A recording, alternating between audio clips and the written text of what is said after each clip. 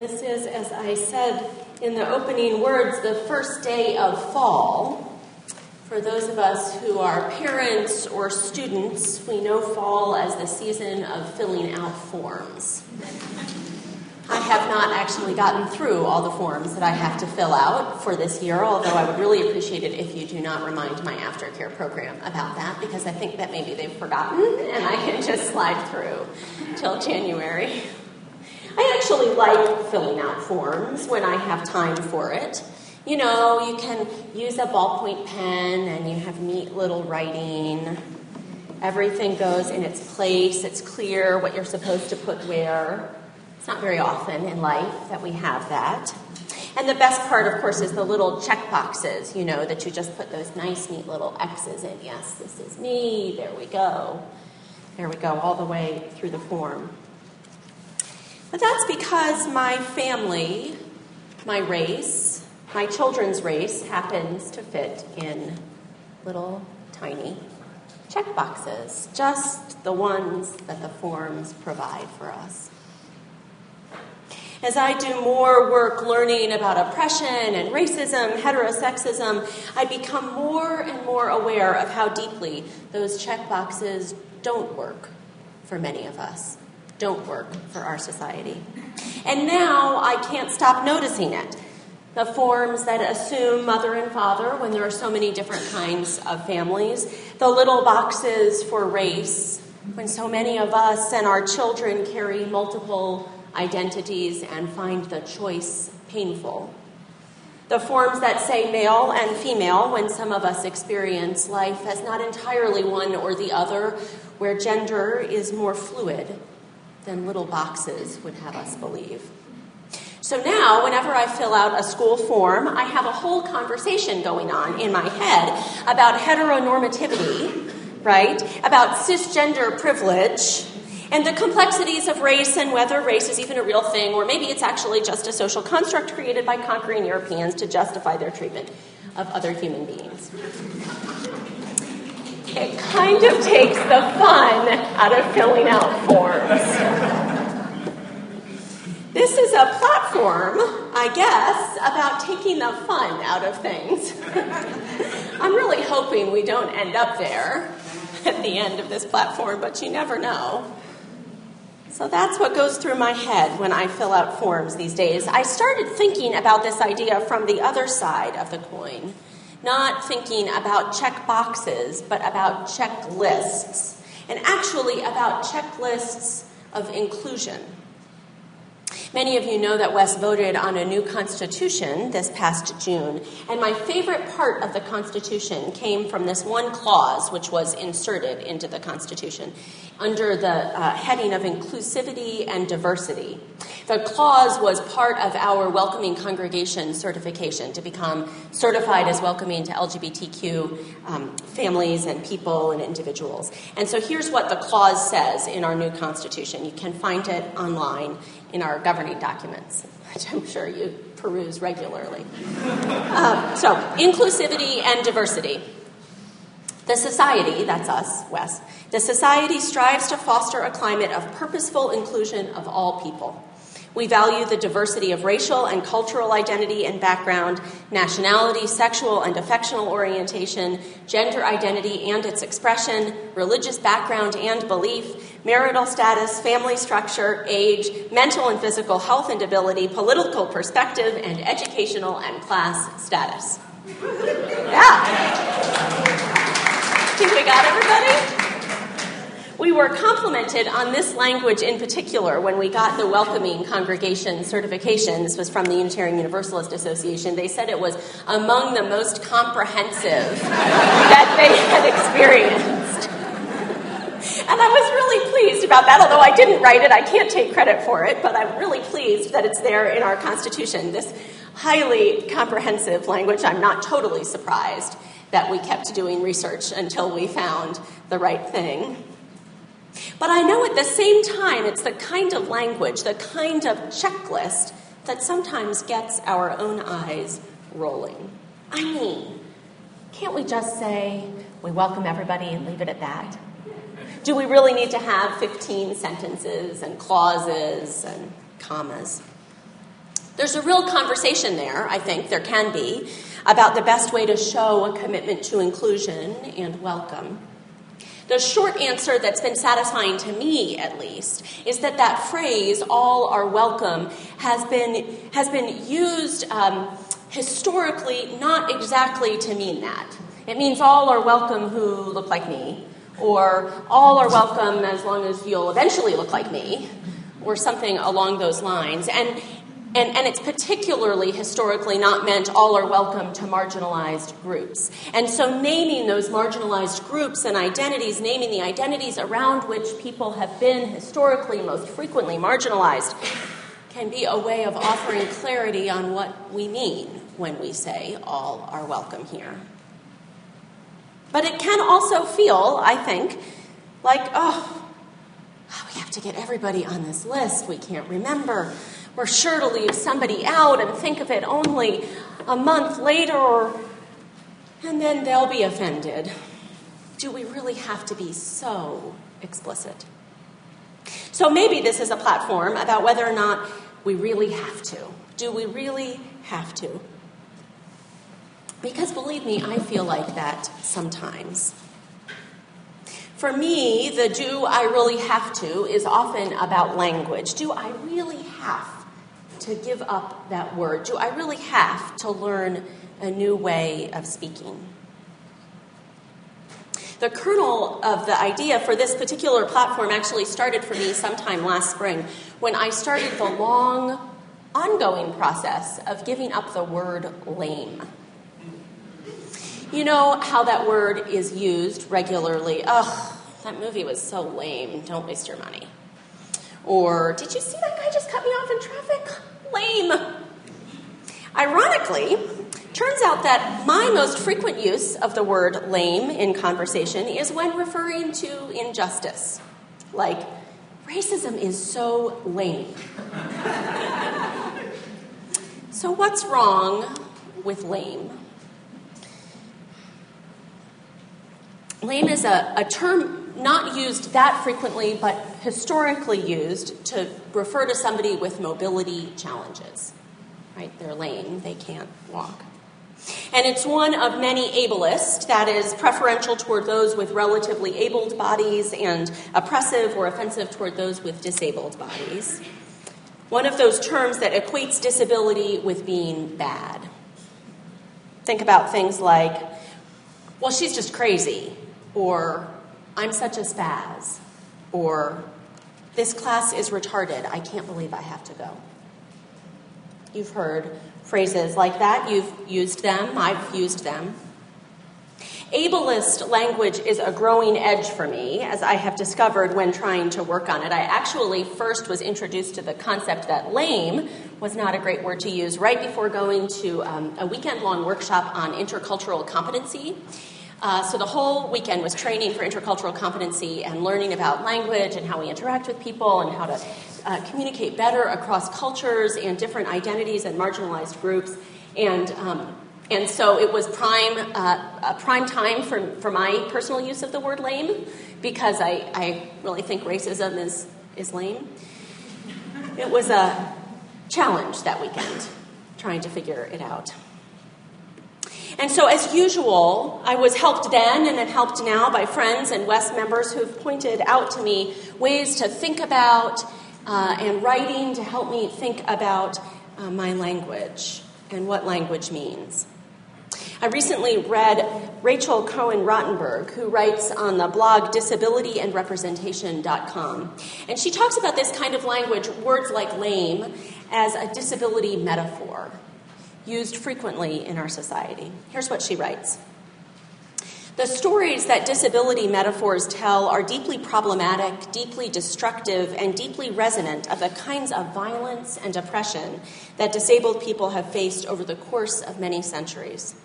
They perpetuate negative and disempowering views of disabled people, and these views wind their ways into all of the things that most people feel are more important. If a culture's language is full of pejorative metaphors about a group of people, that culture is not going to see those people as fully entitled to the same housing, employment, medical care, education, access, and inclusion as people in a more favored group. Words matter. That's how I would sum up that phrase. Words matter. The words that we use make a difference to people on a personal level and also on a bigger socio-political level. They make a difference in the system. But I know that I carry the fear of becoming the word police, the PC police. I am indeed the mother who wrote to the preschool director to remind them that costumes based on a person's culture, like dressing up like an Indian, are not cool. Of course, my kids go to a Jewish preschool, so I reminded them about this not at Halloween, but at Purim. But it's still true. I feel the argument, the fear that all of this means that we just can't have any fun anymore, you know? That all of this political correctness is making us a nation of hypersensitive victims. That we're making a big deal out of things that are small. I was thinking about the word gypped. Do you know the origin of that word gypped? It means to be cheated. Right? I was really gypped. I bought something and it turned out not to be what I wanted and totally got gypped. It comes from the word gypsy, which is a pejorative term itself for the Romani people, for travelers. And of course it's tied into the idea that gypsies cheat you, that they lie to you. So gypped was one of those words a number of years ago. I remember hearing someone challenge me about the word gypped and I thought, oh, God, now you can't say anything anymore. Is it really such a big deal to say that I'm gypped? I wonder then, as I think about that word, whether it would be okay, if gypped might be okay, would it be okay also to say that, you had a business transaction in which you were really Jewed down? Sometimes I think the extent to which something feels like a big deal is directly related to our identification with the group, to our relationships. And that's the first big learning for me as I think about PC-ness and language, the word police. It's all about relationship. For me, every time that I have felt inspired to change my language or my behavior to be more inclusive and less oppressive, it's because someone has asked me to. Someone has shared with me how my language makes them feel. And because I care about that person, I can't dismiss them as hypersensitive. I can't say that their feelings don't matter to me. And so I want to learn more about it. I want to educate myself more. I want to change my language. It's about relationship, about listening to and believing the stories that people tell us about how they experience what we say in the world, what I say in the world. And one thing that means for me is that in order to get from PC to inclusiveness, I need to be in relationship with people. I need to be in relationship with people who are different than I, who are going to have experiences and feelings about words differently than I do. And I need to be in real relationship with them. Enough relationship that I'll be able to hear their stories. Real, accountable relationships. That means relationships in which we're willing to call each other out and in which we're willing to be called out. More on that later, because the second big learning piece for me is that it's not just about relationships. That there is a political piece, a systemic piece to language. Rachel Cohen-Rottenberg from Disability and Representation, who I quoted before, puts it this way. For me, it's not a question of personal offense, but of political and social impact. If you routinely use disability slurs, you're adding to a narrative that says that disabled people are wrong, broken, dangerous, pitiful, and tragic. That does not serve us. And Leslie Kinzel, a blogger on a variety of different issues, and who's, I really love her style. She's fun to read, actually. She writes, the point is not that she's talking about racism in particular. The point is not that these casual racisms are offensive to individual people, although, yeah, that's worth considering too. The point is that they contribute to systematic cultural racism as a whole. So when I think about that piece, when I think about the way that an individual word and the use of words, the way it turns into a narrative and the narrative turns into a system, for me that relates to the idea of microaggressions. How many people have heard of microaggressions? How many people know what that is? That's pretty good. It's a relatively new concept, actually, I think, in some ways, or it's new in its more general use. Microaggressions, I'm quoting here from Daryl Dwing Su and David Rivera, who have done a number of academic studies on the concept of microaggressions and looking specifically at racial microaggressions. Here's how they identify it. Racial microaggressions are the brief and everyday slights, insults, indignities, and denigrating messages sent to people of color. They're talking there about racism, but microaggressions come in many forms. It's the idea that for many folks with marginalized identities, there's both the experience of obvious oppression, the experience that you can point to and say, that is really racist, or that is really sexist. But then there's this subtler experience in the world, this subtler experience of marginalization. And frequently that subtler experience is perpetrated by folks who have deeply good intentions, who would never do the thing that we point to and say, wow, that's really racist, who would abhor that thing, but who carry, as all of us do, as I do, prejudices. Wow, it just got a lot darker, didn't it? Prejudices, I cued that, actually. That's what I'm talking about. Prejudices in our hearts, microaggressions. Actually, that was a great example. I just did one. Okay, perfect. So I just said, right, that I cued it, that the sun went away and it got darker as we were talking about microaggressions, which is this painful thing that people experience. Here's the microaggression embedded in what I just did. This is awesome. I did not plan it. I wish I did. The microaggression is the sort of narrative that dark is bad. We're talking about something bad, and so it got darker. And good is light. Then the sun would come out. It would be nice and bright and light and white. Right? That's the microaggression embedded right as I'm talking about microaggressions. Oh, nice learning.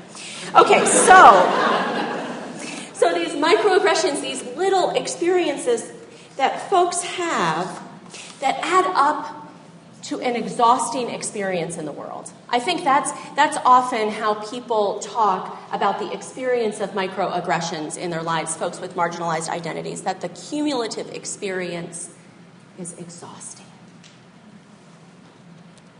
And that cumulative experience connects back to the broader systemic oppression that those identities experience in the culture at large. Now, in some ways, I think talking about microaggressions, about language, about word choice, gives us a chance to dig into the concept of racism and oppression more deeply. There's a way that our society has become so, particularly in progressive society, we're so worried, so fearful about being called racist or sexist or homophobic. We would never do those big, terrible things, right? And so then we have to be not bad. Microaggressions, if we allow it, give us a way to talk about racism and sexism and oppression in our society in a way that we can really experience and notice. It's not the end of the world, a microaggression, but it's important. And so we can notice it, can call it out. That blogger Leslie Kinzel tries to get at this concept, at the fear we have of being called out when we're trying to do the right thing. For instance, when you're giving a platform about microaggressions and language, and then you do one. She says, given the reaction most folks have to it these days, you'd think calling something someone did racist is as horrible, if not more so, as actually being racist. We don't stand well to being told we've said or done something offensive. Unfortunately, she goes on, this sort of thinking only serves to perpetuate racism further. By making the calling out of racism into something people are afraid to do and equally afraid to be on the receiving end of, we're far less likely to have the necessary conversations about it for things to positively change. So, I'm someone who buys into the idea that microaggressions are part of racism, that they're real. I don't want to do them. I don't want to see them around me. I want to use language that's inclusive and not oppressive. And I want others to do the same. And yet, this is where my commitment to anti-oppression work comes head-to-head with my commitment to everyone being nice and having a nice time and everything just being nice. Like this platform, couldn't this have been just a nice platform? It would have been nicer, don't you think? It's sort of the syndrome of not wanting to be Debbie Downer. You know, from the Saturday Night Live sketch? Everybody's having a nice time, and then all of a sudden Debbie Downer says, well, the bees are all vanishing. They'd be talking about honey, and she would say, the bees are all vanishing. And then it would go, wah, wah. You know that sketch? Well, the bees are all vanishing. That's the problem. Everything she says is true. Blogger Leslie Kinzel calls this phenomenon ruining the whole afternoon. As in, we were having a perfectly fun time, and then I called one thing lame, and she went and made a federal case out of it and ruined the whole afternoon. I have two responses to that, responses that I tell myself when I'm trying to apparently get myself keyed up to ruin somebody's whole afternoon. The first is that I'm not sure why folks in historically marginalized and oppressed groups need to have their afternoons ruined, but I get to not have my afternoon ruined. The Washington Post magazine this weekend features a little first-person interview with the director of the National Museum of the American Indian, Kevin Gover. And he talks about a lot of things, kind of how he came to this work and his work in tribal law. And then he talks at the very end about the name of the Washington football team. He says, the mascots and the movies contribute to our being caricatures. He's talking about Native Americans. Here in Washington, insult is added to injury literally by the use of that word. It is a racial pejorative term. It's one that I grew up with, and it wasn't said with affection. It was meant as an insult. It was meant to hurt and provoke. On a daily basis, I see that image and hear that word used casually and constantly. You do get a thick skin, and it doesn't ruin my day. But I don't see why I should have to experience that when it can be changed. I liked that last, right? We should change that, really. I liked that last line in particular. Why should I have to experience that when it can be changed? How hard is it for me to choose a different word to encourage others to do the same? And then my second response to that ruining the whole afternoon problem is the idea that we might be able to cultivate curiosity instead of defensiveness. That meditation that Mary shared this morning that set us up so perfectly for this work. So often we get stuck in a sense of guilt and being wrong, and we just put up these walls. What if instead we were able to be gentle with ourselves? What if instead, when someone called us out or asked us to think about our word choice, instead of finding that a downer, we found it life-affirming? We found that experience connects us more deeply to the person in front of us. Because the truth is that being called out means that someone experiences me as safe. Someone thinks that they can say something to me and I'll be a safe place to hear that. It means someone thinks that I'll be able to grow, that I'll be able to change, that they want me to understand them and their experience better. For me, that's what moves it beyond, way beyond the concept of being politically correct. I looked up the history of the term politically correct, obviously on Wikipedia, and I found that it was first originated in the early 20th century to describe community party liners. Was used in, not community party liners, communist party liners. That's funny.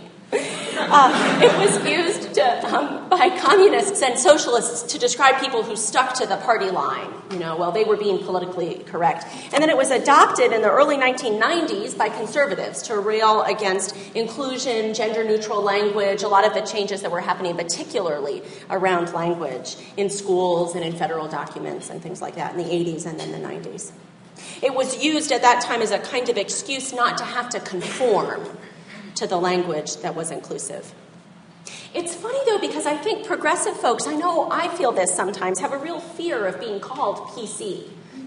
You're just so PC by the right or by ourselves, maybe, of being the PC group. And I guess that's fair if PC means having more checklists and more check boxes. If it's all about looking down a list and trying to make sure that we have 2 of every animal on the ark.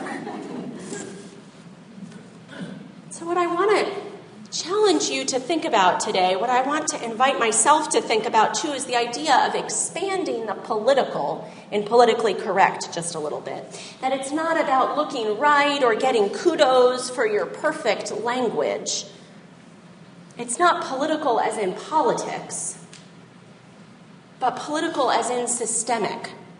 Linking into the political power of justice. When people say, well, I really got political about this issue, I really care about it. It's that kind of political, I think. That's the kind of political that I embrace, the political of storytelling, of narrative, of relationship. I think the problem maybe with that phrase, politically correct, isn't political at all, but the word correct. It gives it a sense of finality, like there's a list of approved words. And if we could just get the cheat sheet, then we would know and never make a mistake. And sometimes I know it feels that way. It feels that way to me sometimes anyway. But the real correctness, I think, isn't in the list, but in the asking, in the conversation, in the relationship that allows the conversation. It's about caring about how our language affects people, caring that we're a safe enough space for folks to talk about their experience, for all of us to talk about our experiences. In the end, maybe it's about love. A number of years ago, I heard a minister say that our role in life, our whole mission, every person's mission, was to expand the circle of people that we loved a little bit wider every day. I don't know why, but that image resonated so deeply for me every day, expanding it just a little bit wider. So if my checklist can be about love, if it's not boxes that I'm Xing in, but circles that I'm getting bigger, relationships that I'm building, stories that I'm hearing, and stories that I'm telling.